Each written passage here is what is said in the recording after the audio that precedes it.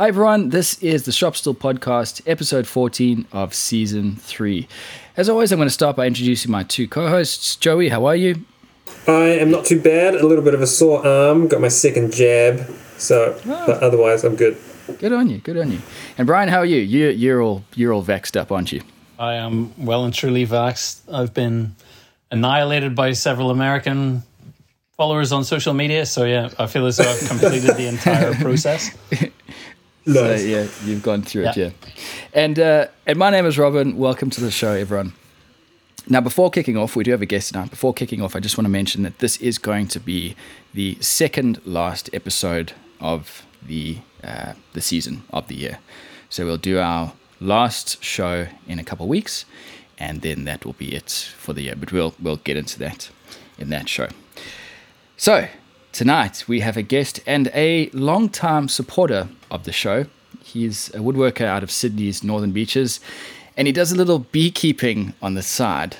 More on that later, I hope. I've personally been watching his Instagram for years, and the process has been incredible. I'm super excited to welcome Leeroy Redding from Big Rock Timberworks to the show. How are you this evening? I'm very happy to be here. Thanks for having me. Yeah, no problem. Thanks for coming on. So we always try and get a bit of insight into how our guests got to where they are. So just interested to hear what your story was as you came up to get to this point where you are now, which we'll get to a bit later on. Yeah, I was actually thinking a little bit about this question because I knew that it was coming, being a long-time listener of the podcast. So I did think about it a little bit, and it gave me a little bit of a different perspective of actually where I did come from, because I hadn't really thought about it too much up until this point. But when I was a kid, I have a bit of a different way to getting to the point that I'm at now. So when I was a kid, manual labour wasn't for me. I wasn't allowed in the workshop. It was don't touch that. It was get out of the workshop. It was, I think my old man was almost ashamed of his, he was a fitter and turner by trade. And so he didn't, it wasn't for me. It was, he wanted to be an academic, and so he was ashamed of that manual labour that he sort of felt like he was forced into. So it wasn't encouraged in me at all as a young bloke. So I went through, primary school, high school. I never built anything. I never did anything like that. It wasn't until I was 30 and bought my first home, and I was like, I wish I'd had those skills in me.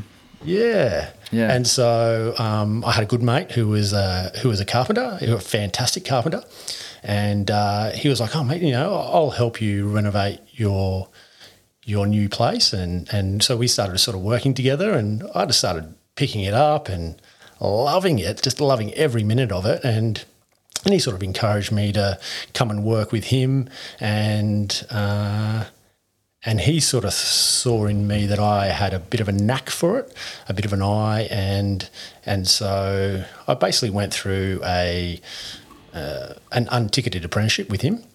And so I got to learn a lot of things. And then when my daughter was about to come along, I thought, well, I want to make her crib and everything in her room. I wanted it to be made by my hand. So I started making my first piece of furniture, which was a crib. And I sort of started, I didn't have a lot of tools as such, like furniture making type tools. I had more carpentry type stuff. So as I was going, I got to a point, it took me 8 months to make this crib, and I got to a certain point and I was like, this isn't going to work. I can't get this square. This is 1.5 degrees out. Yeah. It's not going to go together. And my carpenter mate came round and he was like, what is taking so long? Give me a look at this thing. And he looked at it and he was like, mate, just glue it, clamp it, done. Yeah. And so what took me 8 months took him 30 seconds to tell me to pull my finger out and stop trying to get it perfect and just get it done. And so then as soon as I built that piece, and I was quite proud of myself, I just went into a deep dive into furniture making. I read everything I could. I spoke to everyone I could. I, watched YouTube. I watched you guys.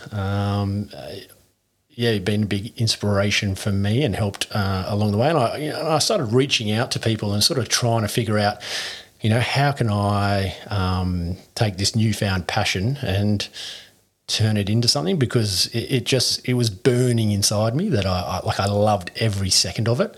And then straight away I thought, this is a business.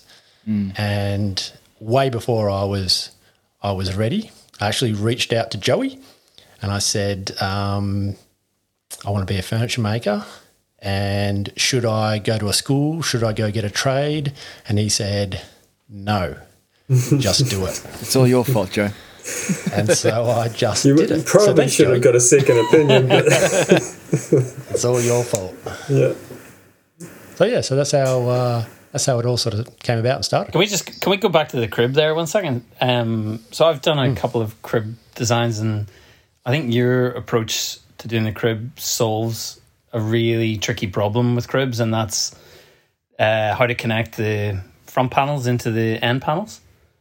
And generally you have to use demon bolts and threaded inserts and things, but by doing that plywood ring around the top out of one sheet and the dowels on the corners, it's a really, really nice solution to a tricky problem. And especially because it was one of your first projects, it's a really smart way for people to approach their first designs and not try to learn everything at once, but try to make everything as simple as possible. Because I find that I nearly take that approach now in furniture, that I go to the absolute extreme and then try to pare it back. So I think getting your brain working like that in terms of design is a really, really smart approach. Because also that, it's an old cliche, but simplicity is the best solution.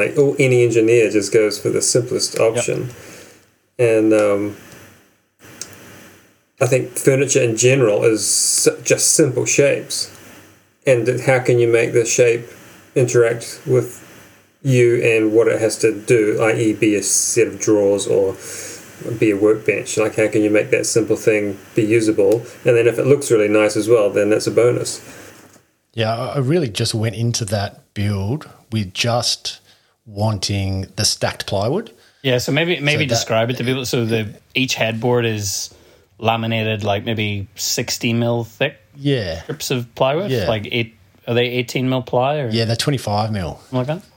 25 mil, okay, nice and chunky. Yeah, this thing weighs an absolute ton. Oh my God, I just had no real idea how heavy it was going to be, and I just kept stacking and stacking and stacking, and I didn't hollow anything out. It is just solid as a rock. The house could fall down. Doesn't really matter, because the heavier it is, the less chance of baby throwing a tantrum and knocking it over. But yeah, I just really like the solution of the plywood ring along the top and locking all the corners in and using the strength, the cross-laminated nature of the plywood to hold it all together. It's really nice. Yeah, thanks, mate.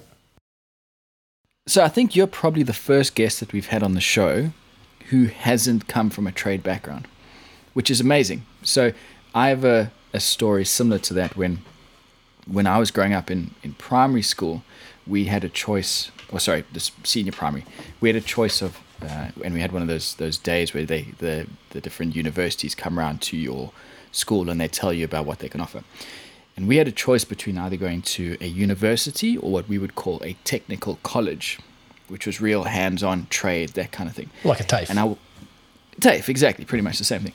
And I will never forget one of my teachers looking at me dead in the eyes and saying, "You won't be going to that one.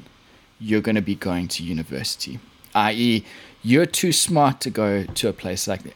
I mean, I wasn't particularly smart, but he was sort of saying, don't waste your life by going to that. And look at it today. I mean, obviously this was 20 years ago, but now woodworkers and trades are celebrated. I mean, trades make some of the best money in the industry. They are, and I was just going to bring that up. Tradesmen in general are earning bloody good money, but I feel like that there's still that same stigma around. Do you think they care about the stigma when when you're running a plumbing business that's bringing in $1 million a year? No, I don't think anyone cares about it. I think we celebrate each other. Yeah, we do that well. It's an echo chamber of makers patting makers on the back. We're good at that. Yeah, that's true. Yeah, really interesting, because I just thought that was all that was maybe part of South Africa where I grew up, but here in Australia, I have to beg trades to come run to work on my house. It's a very different world now. Yeah. So 8 months. 4 years that you've been properly woodworking for. I didn't realize it was that short. Yeah. That just makes it even better, the work that's coming out. Okay, so how long between finishing the crib in that 30-second glue up and then somehow working out that you can make $20 building something for someone else? It was literally instant. Right. Yeah, it was just like, this is what I want to do. Straight away. So then how did you go from kind of fuffing over the crib to, I'll make this for you, random person? Maybe it was just an excuse to buy tools. Yeah. But I did have a business mindset straight away, and I did sort of set myself up. I did think, okay, this is a business. This is what I want to do. This is like, how am I going to get there? What are the steps I need to take? And so straight away, I registered like my ABN, got the business set up. Got things going with that business mindset right from the get-go, and just started sort of getting the word out there. Hey, if you want something, I'll build it for you. And in terms of getting the word out there, what did that involve? I mean, at the start, it's friends, and then it's friends of friends, and the circle just sort of grows, I guess, like it's a ripple in a pond. And it's still small at the moment, and I hope that it grows bigger. Yeah, that's the getting your first client and then your second client can often be a big gap. I know personally I don't get a lot of work because I'm not hammering away at the marketing. So it seems like those early days are just super tough, where Joe and Brian, I would assume you guys at this stage would get annoyed about the number of quotes that you have to do because people are just constantly hammering you for work. Yeah, I'll say yes. I'll say maybe. Because I am annoyed that the quotes I'm doing are not the ones I want to be doing. That's the problem, and I don't know the secret answer to this. So you all can enlighten me. How do you get the work you want to be working on? Say no to the jobs that you don't want to be working on. Yeah, but then I can't eat. Eating is also important. Because I've always been a believer of having bread and butter type work. Do you know what? I think it's the balance. I think it's that you take the bread and butter work, but it never touches your business account. Like, it doesn't end up on social media. It doesn't end up being promoted. Yeah. These are just things that you work on in the background. Yeah. That you work out. Like, for me, obviously we're about to reopen in Melbourne, and I had phone calls from a restaurant client that I do a few different pieces for, and they're wanting to sand and refinish tables. This is not something that I want to be doing, but I know I can charge an hourly rate, and I know that today I will have made more money as one day than making furniture for a day. Yeah.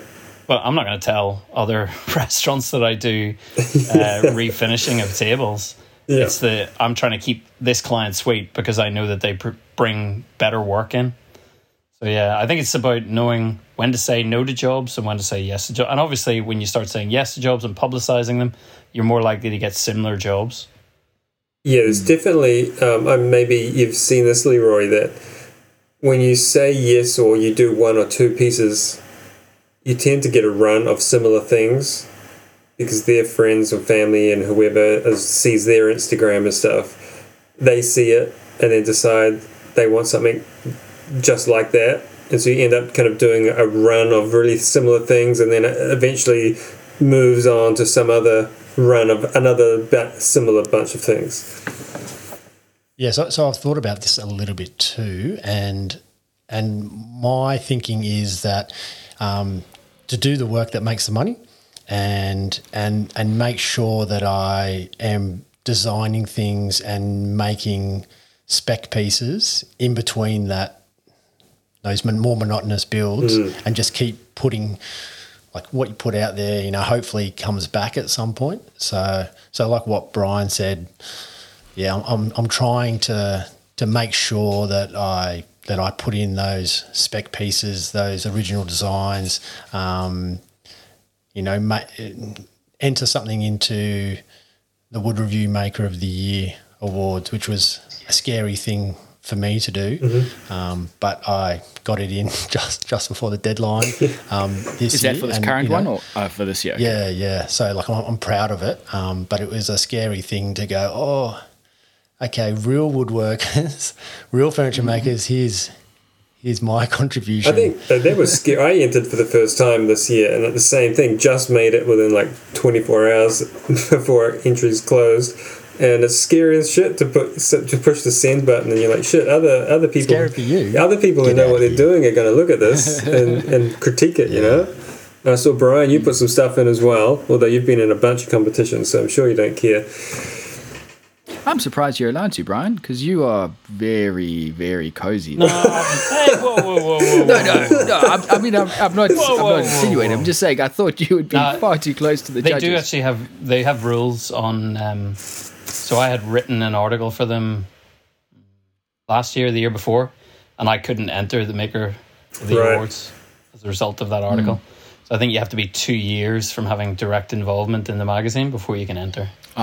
Okay, yeah. But don't you be dragging my name through the mud, Robin. No, that's a compliment. Yeah, so I got a couple of pieces that I entered this year. Like I said, it's always a good thing, even just to see your work alongside other pieces and of makers that you admire and respect is always a good thing. Yep. So you entered the Kameko door cabinet, was it? It's like a tea cabinet? Yeah, like a little tea cabinet. Yeah, it's beautiful. Yeah, thanks. It was literally the first time I'd done just about everything in that cabinet. Cool. So yeah, it was a good learning experience, but it was one of those things that, like, I made it all around the Kumiko panel, and everything else just sort of went off that. But I just wanted to make the Kumiko panel, and sort of see where that went. Yeah. Can someone explain this Kumiko trend? I don't get. It's not. I mean, it's not ugly, but why is it such a why is it such a thing that all woodworkers want to do? For me, it was a challenge. Like, it was a challenge to the patience and the accuracy and the repetitiveness. Like, my hands were crippled after doing it. I think there's over 300 individual pieces of timber in that panel. And they're all hand done with a chisel and a block. It was fun. I don't know much about it. I haven't looked into what the traditional kind of use and kind of anything about it, really. So I can't really give it any opinion as to why people are suddenly using it. But it has been around a lot in the last year or 2 years. I suppose maybe a bit of the fetishization of Japanese joinery, maybe. But I'm guessing that it was used back then, like, and even recently in Japan, that it was an expression for carpenters to really show off their skills, because a lot of the like nailless and glueless joinery that they're doing in houses, it will end up being covered or not seen. Yeah, so true. to have a really spectacular panel with no glue, no nails, no nothing, it is a challenge. Yeah, I haven't taken one on yet, and I'd be intimidated by it.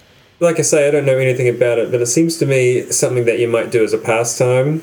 Yeah. Where it's almost like an equivalent to whittling, where you could probably, knowing how the Japanese work, they generally sit down and hold like a board with their feet as their workbench. You could probably see somebody sitting down at like smoko break and whittling a few pieces, slicing off a couple bits with a chisel and just seeing how they fit inside of a frame, and you just keep kind of making a pattern. That's just complete guesswork, so who knows. Do you want I've just googled it. Do you want the official? Sure. So each design has a meaning or is mimicking a pattern in nature and is thought to be a good omen. The patterns are designed to look good but also distribute light and wind in a calming and beautiful way. All right. That kind of makes sense.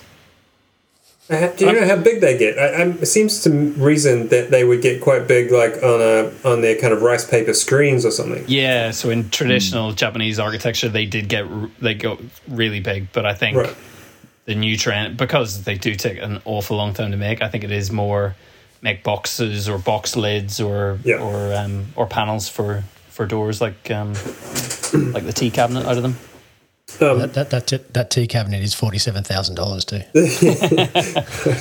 The amount of time it took me. God. Leeroy, you mentioned kind of doing spec pieces between less interesting work, and I probably said this to you before as well, that doing those spec pieces is such a good way to learn and kind of build your toolbox of skills, because until you try something like doing some half-blind dovetails and doing just some weird things with angles and joinery that wouldn't usually come up,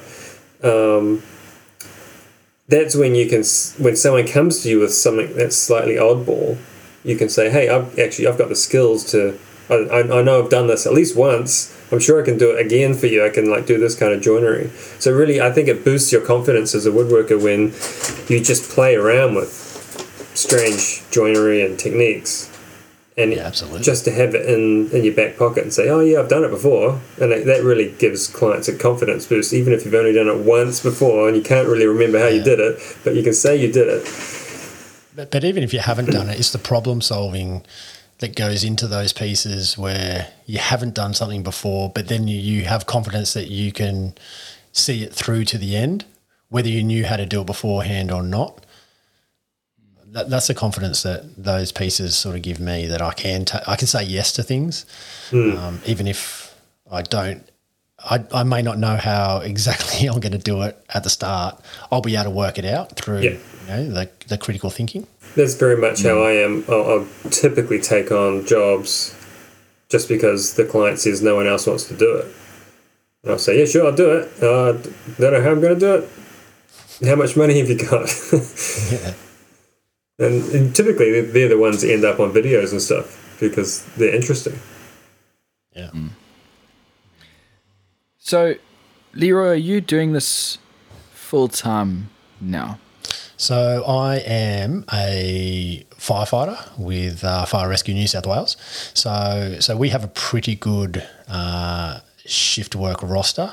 So we basically do a 24-hour shift, then we have 24 hours off, do another 24-hour shift, and then have 5 days off. Oh, sweet. So, and then it rolls around on an 8-day week, basically. So it gives a lot of time. So it basically just means I work every day. That's okay. I love the way Joey's like, oh, sweet. It's like, Joey, when was the last time you went into a burning building? I wanted to be a firefighter. Did you? That was my first. I applied to be a firefighter after I got all over my cancer and all that bollocks. Yeah. And I was like, right, I'm going to make a big change. Couldn't get through the maths, so that was me going. Maths? Yeah. Maths. There's not many spaces available, and there was 2 spaces available in Auckland for like a full-time like live-in type thing. and there was like 400 guys showed up for the job, so they just had to cull the herd, and it started off with like a 5-page like university level maths, and we had 20 minutes, and I was just like, this is beyond me. When I applied for the fire brigade, there were 12,000 applicants. Jeez. And 120 of us got jobs. Yeah, It great. was a 2-year process. Whoa. That's crazy. Yeah. Yep. About 15 years later. You got some seriously good math skills as well there. Well, I don't know about that. Maybe just the competition was lower. So the first conversation that Leeroy and I had was after we did a Shop Stool podcast episode in December of 2019. And I talked about this guy, Leeroy, who left us a message or something. He's a part-time firefighter. And Leeroy got back to me to say that he wasn't a part-time volunteer or part-time firefighter. Yeah, he got me a volunteer. Volunteer, and how everyone at the station was going to now take the piss because I've called him a volunteer firefighter. They're all like, we're getting paid for this. That was December of 2019. So, geez, it's almost 2 years now. Yeah. Is the goal to eventually, and maybe you don't want to make this public, but is the goal to eventually leave the firefighting behind? Look, I can't really see myself at 55, 60 jumping onto the back of a fire truck and running into buildings in the middle of the night. So hopefully, like there is, I think with any emergency service, you have so much to give, and you hope that you don't give all of it before the end of your career. And everyone has a limit of what happens on shift and the experiences that you have, and everybody has one job too many, and you hope you don't get there. I don't want to get there. Yeah. So if I can do something that I'm really passionate about, that I love, and before that point, that would be great. Yeah. But I love it. At the moment, I love it. Awesome. And it's a good balance between the two. It's been a big week for me. So I've just moved into my first commercial space 10 days ago. I was just about to ask you this. So you're in Northern Beaches, like some of the most expensive real estate in Australia. How did you go with finding a workshop? It took me a really long time. Where I am, there isn't a lot of commercial space available at all. So it took me about 4 months, and in that time, I think about 6 properties came up that were appropriate on that sort of smaller size. So I was looking at something around 120 square metres, and that was basically, I'll tell you the numbers. It was about $35,000 a year plus GST for that 120 square metres, which is a lot of money. Yeah. So the place that I've moved into is 306 square metres Whoa. for the same money. Jeez. Are you going to sublet some of it out? Or Yeah. keep it to I've yourself? thought about lots of things. That's massive. So there's pros and cons. I don't really know where I'm at the moment. Like I'm just I'm trying to find my feet. I'll definitely be putting it out there, but I'd prefer it to be something a bit more organic rather than something that is forced upon me to pay the rent. Yeah. So I have to be working with someone or sharing a space with someone under conditions of needing their rent money.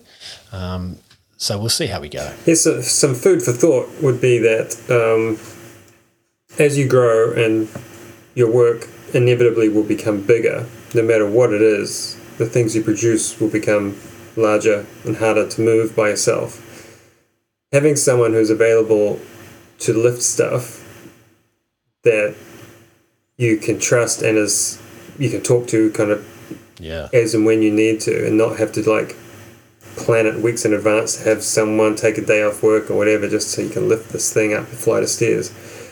Having someone else in the workshop is a massive boost.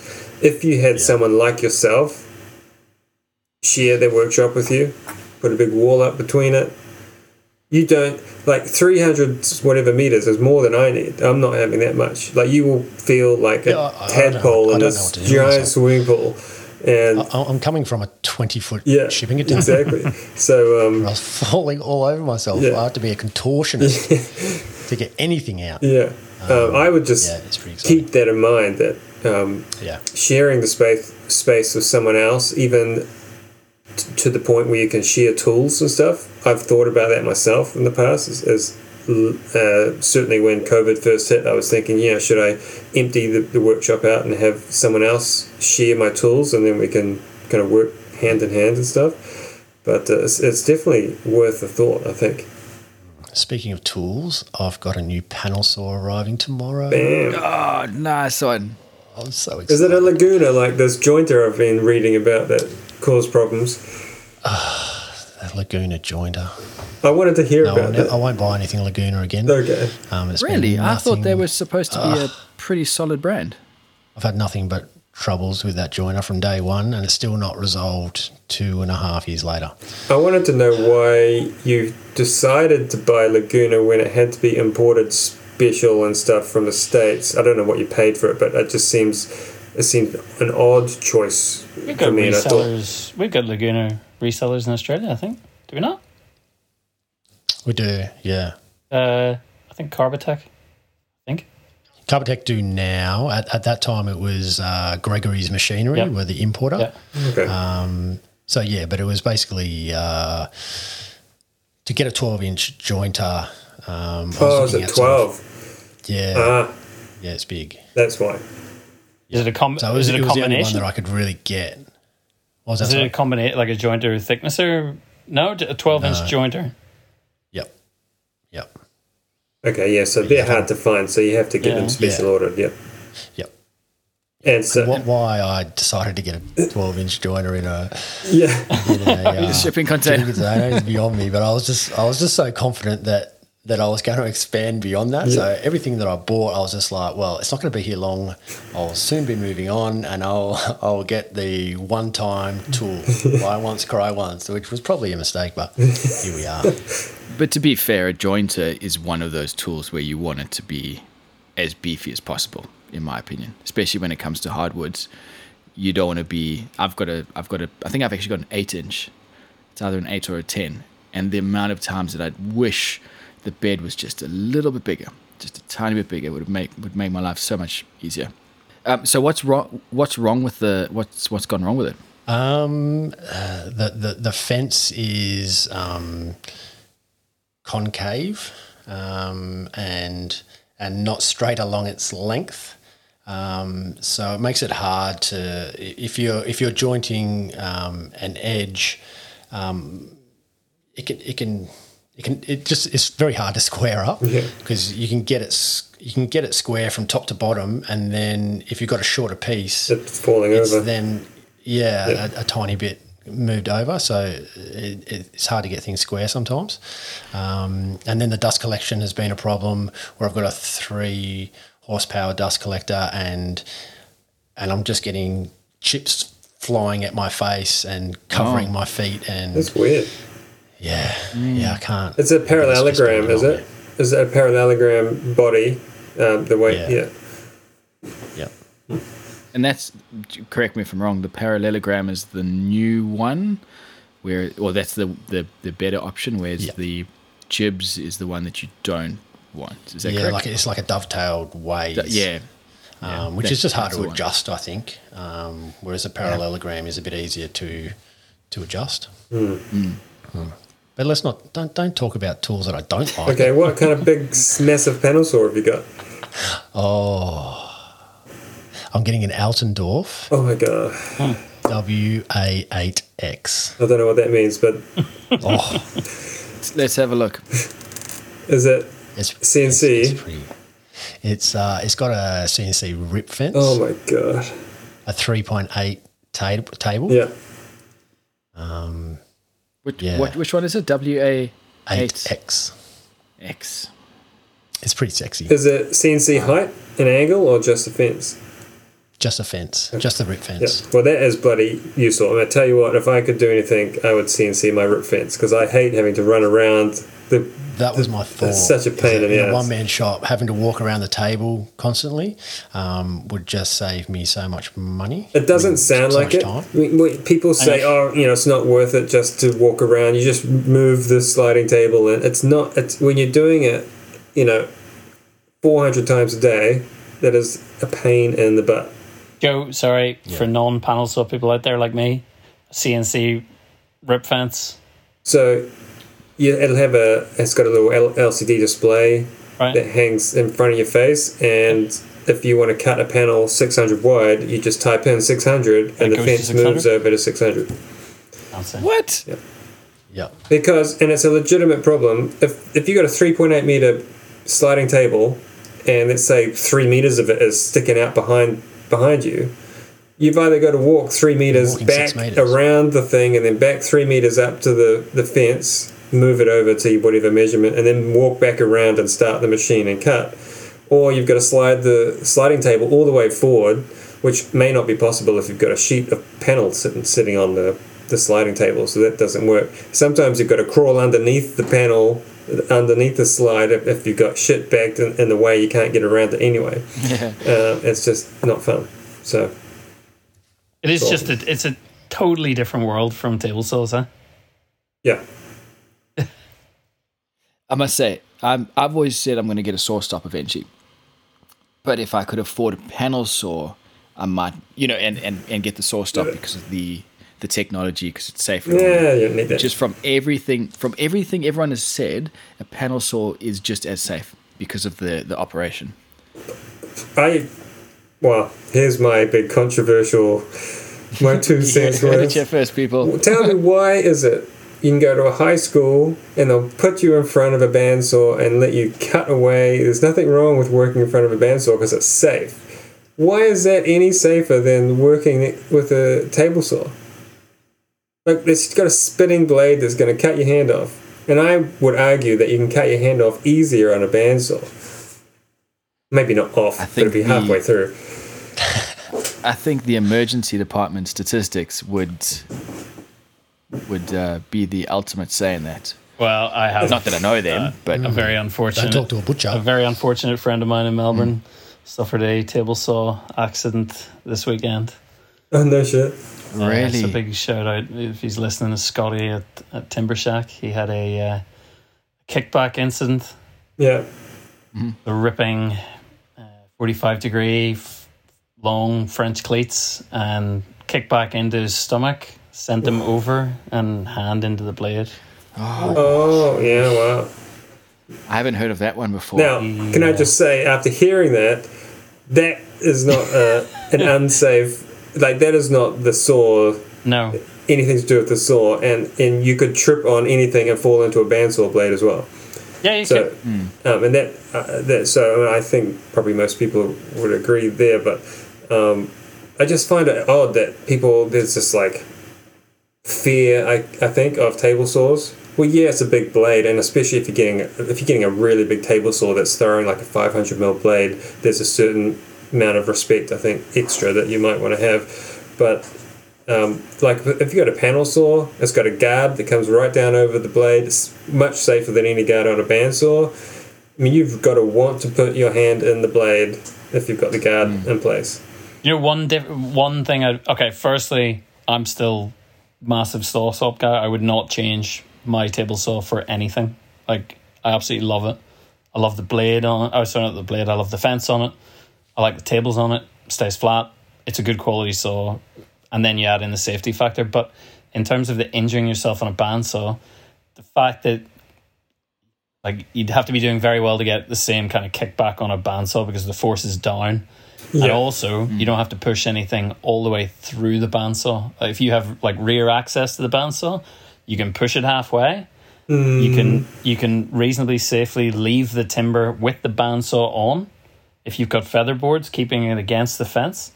walk around the bandsaw and pull it from the other side. So your hands never need to get within 30 centimeters of the blade. Whereas with a table saw, you're always using a push stick or something. There's an element of, if you do get kickback, your hand reaches out in front of you to break your fall, and that's what's happening. Yeah, I'm always going over the blade. Yeah. That's certainly a different thing. Falling like that I've never heard of that, and it's an interesting thing to think about. Yeah. But yeah, I agree. I would like to point out any video by Jimmy DiResta where his fingers are within 3 millimeters of the blade. Terrifying. But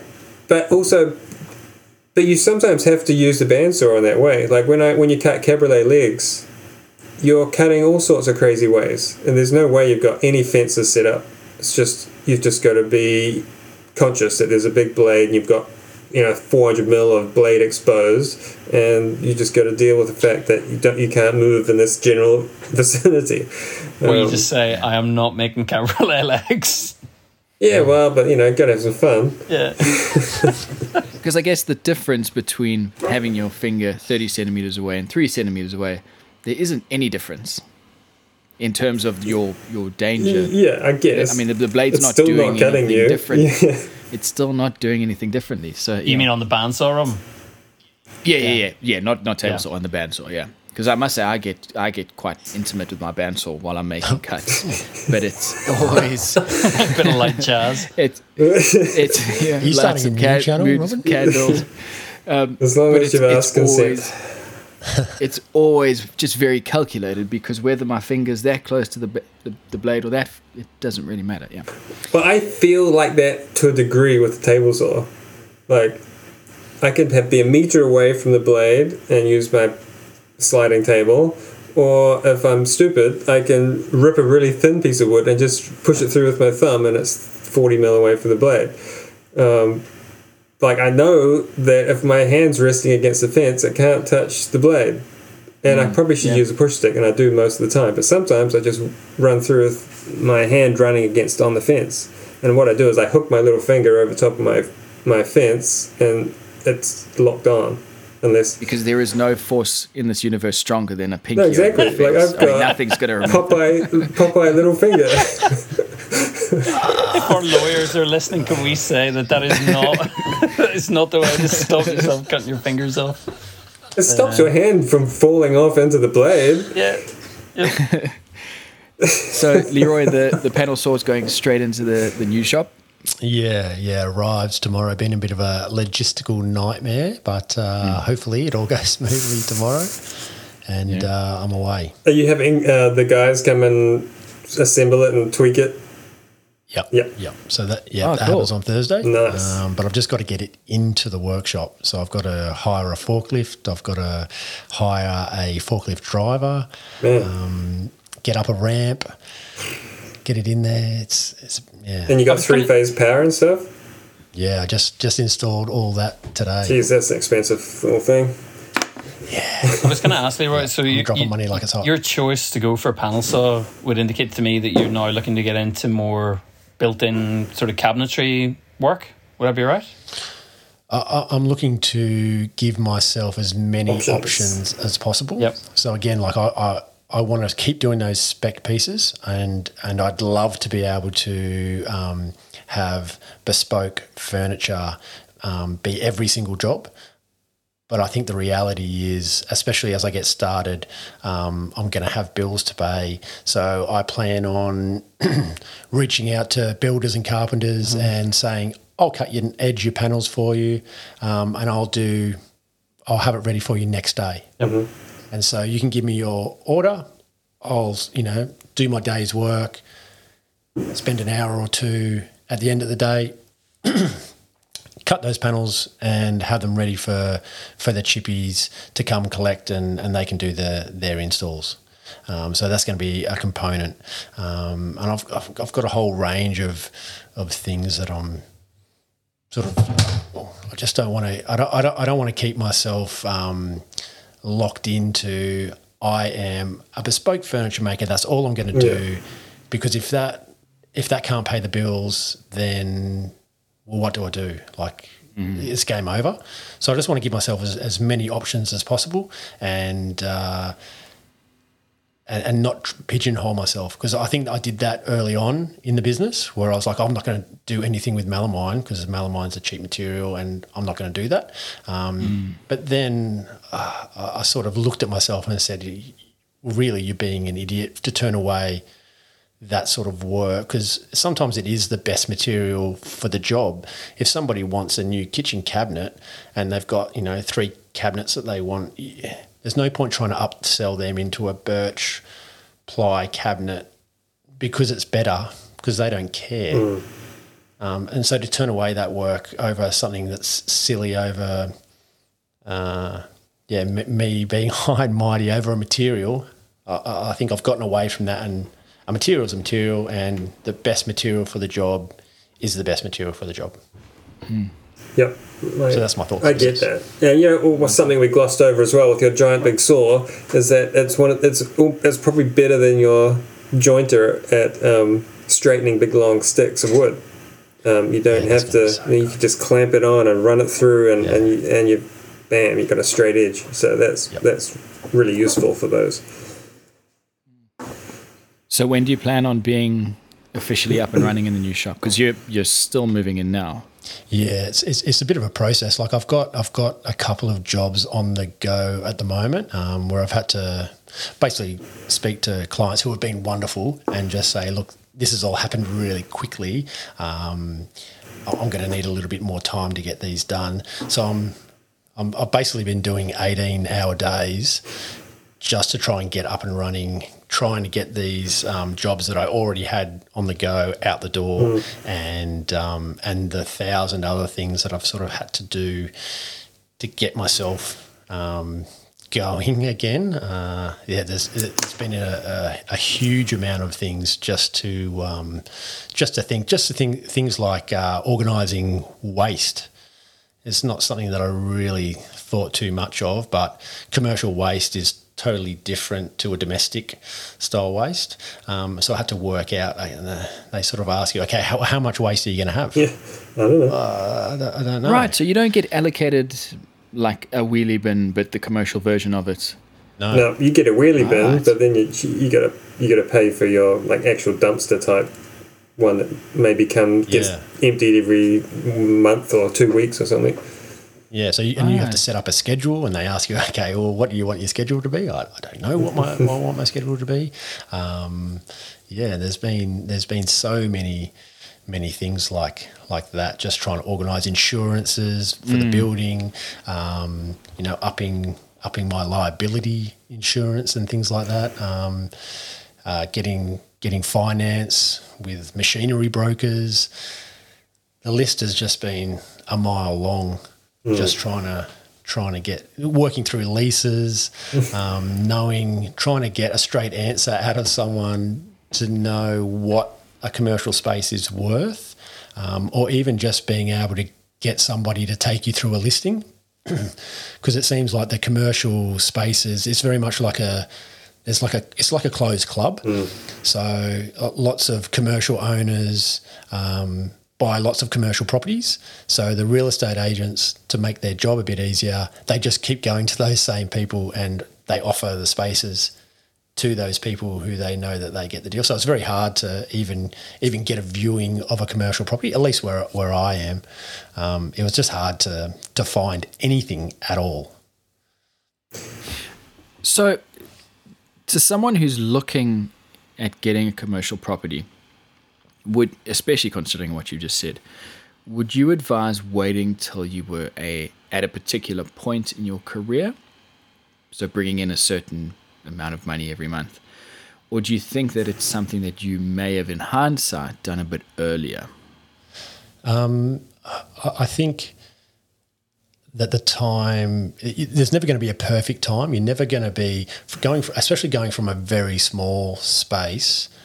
Like I was in the shipping container, like I could not turn over the work required because I just didn't have the space. If I glued something up, that was it. Like I was done for the day because I couldn't physically move anywhere else in the shop. I could never walk around a piece, so I'd have to turn it around within the container. So there were so many like triple, quadruple, 50 times handling something that I couldn't charge for, because I can't just charge for my inefficiencies. So to me, I was at a point where, okay, like the business is good, it's viable, I'm making money, and I'm in a position where I'm in a fortunate position that I have a salary job. So that for me, the time was, well, the time's now. Like, it would have been good to do it 20 years ago, but the next best time is now. So I just took it as, okay, the best time to do it is now, and put all my eggs in the basket and give it a red hot go. And look, if it doesn't, I can't guarantee that anything's going to work out. I can't guarantee that it's going to be a success, but it won't be because I haven't worked hard enough, and it won't be because I've been scared to do it. Something else. So I'm all in. Something else that will probably become apparent with lots of space is that you suddenly realize you can do more than one thing at once. Like you're saying, you're just locked in on this one job, which is stuck on your one assembly table, and that's all you can do. But you have another assembly table next to it, and while that bit's gluing up, you can be starting to work on this other bit. And it takes a while to get your head into two jobs at once. But once you're there and you go, oh, well, now I've got 2 lots of deposit come in this week, and I'm going to get 2 lots of final payment come in this week if I can get these jobs out the door. And I've gone up to having 5 jobs on at once, which is a bit much to deal with. But you get used to juggling more and more, and knowing that all I have to do on this job today is this one thing, and then that can dry, and then I can do this part on this job, and then you just slowly going forward on multiple jobs there's obviously a point, I think, where it becomes not beneficial, but there's certainly a sweet spot where you can do multiple things at once, and it is very much beneficial for the business. Yeah, I'm sort of trying to work the efficiencies out. So where can how can I step things up, and where can I find all these efficiencies that used to be so inefficient? Where can I find those efficiencies? And I think like organisation, planning, and having space is just going to be pretty fantastic. Can I give you a massive tip? Workbenches assembly benches on wheels. Make some nice, or if you can't weld, get somebody local who can weld for you and offer to make them some tables or something. Weld up 4 or 5 big steel framed assembly benches. Yeah, big heavy things. Yeah. Yep. Yeah, that's a good idea. I actually hadn't thought of that. Why would you go with steel over timber? I find that they stay flatter. Personally, I think once you get a steel frame flat and you put a ply top on it, the ply top is not going to move. The steel frame's not going to move. Yeah. You can also distribute weight around them quite easily, if you know what I mean. Whereas with a timber workbench, if you've got a solid timber top on it, you're trying to make sure that there's enough weight in the bottom. Whereas the steel will always weigh more than the ply top on it. Yeah. So it's got a good sort of center point. Like that workbench that I made a few months ago with the big lockable casters on it. To do planing and anything at it, I very rarely need to lock the casters. That's the kind of weight that it is. Yeah.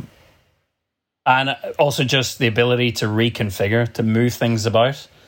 If you make it the same height as your table saw, I don't know whether it's probably not so necessary on a panel saw, but to use it as an outfeed table and just offer you maximum flexibility in a space, I would not make traditional wooden framed workbenches. You might have one in the corner, but then in terms of actually managing jobs, once you have a big flat table, it's kind of all you need. Yeah. My assembly table is a torsion box, and the problem with that is all the weight is at the top, like you say. It's got spindly little plywood panel legs, and it's all right, but it's so bulky. I would rather have just some like 20 by 20 square tube welded base and a couple of one big sheet of ply on top would be fine. In the new workshop, I imagine that's what I'll end up getting, a couple of those made. Good tip, Ryan. Good tip. Enjoy setting it up. It's very exciting. Yeah. Yeah. It's overwhelming. Oh, my other tip would be just constantly sketch it out and look at the way other people have their workshops set up in terms of your in-feed space and your out-feed space, whether you sort of line everything up linearly. That's the one. Thanks, Joe. In a line down one side of the space, or whether you have overlapping spaces that you use in-feed and out-feed on different machines. Well, with that amount of space, you can have each of your machines spread out by a couple of meters and not worry. When he's subdivided, he's got a cafe in the front. He'll be laughing. You need to get a segue to get from one side of the workshop to the other. That's the only problem. You don't want your machines so far apart that you've actually got to walk too far, because that becomes annoying. That's actually something that I've found very, very quickly, is how sore my feet and legs are standing on concrete for 18 hours and walking, just, basically walking around in circles for that long every day. I'm in a world of pain. Insoles in the boots. Yeah. Really good ones. Well, keep us up to date with pictures. Really keen to see how this all cut, because I think you put up an Instagram story, it would have been last week, where you were in the empty shop. So really, really keen to see how this all comes together.